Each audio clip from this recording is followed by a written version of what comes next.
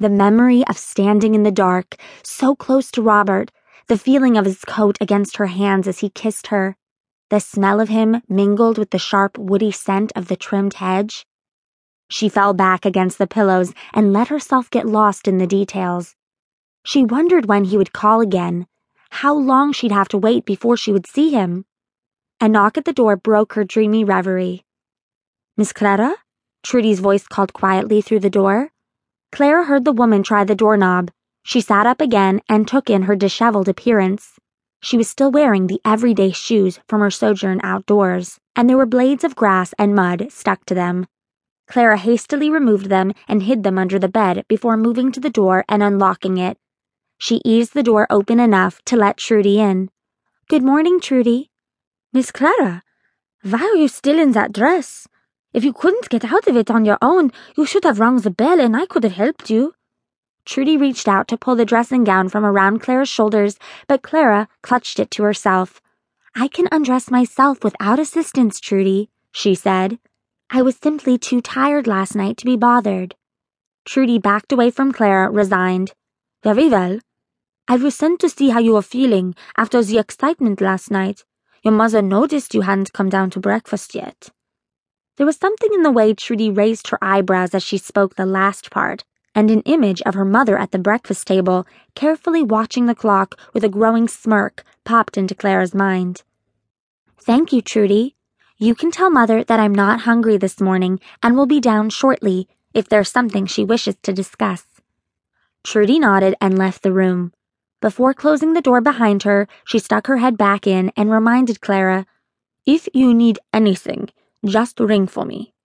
Clara wanted to return to bed, where she could lose herself in dreams of the previous evening, but just as there was a lingering warmth in her cheeks at the thought of Robert's kiss, there was also lingering tension in the muscles of her neck at the thought of her mother's criticism. She walked over to a small clock on the small mantel above the fireplace. No one was ever sent to wake Clara, and she hadn't slept more than 20 minutes past the hour at which she habitually rose. Quite the feat, considering how late she'd returned compared to the time she usually turned in each evening. Her mother, sending Trudy to check up on her, brought to mind all the rumors Robert had mentioned during their stolen encounter. Having sent the message with Trudy that she would be down shortly, every moment spent contemplating such things, when she should be dressing, was a moment in which her mother won. She slipped off the dressing gown, reached her arms behind her back as best she could, and began unfastening the line of minuscule buttons. It was remarkable how quickly her relationship with her mother was deteriorating. Martha had never been a doting mother, but that extended to Helen as well.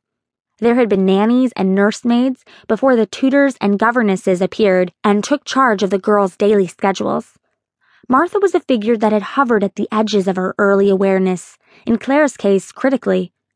There had never been a doubt in Clara's mind that her mother treated her and Helen differently.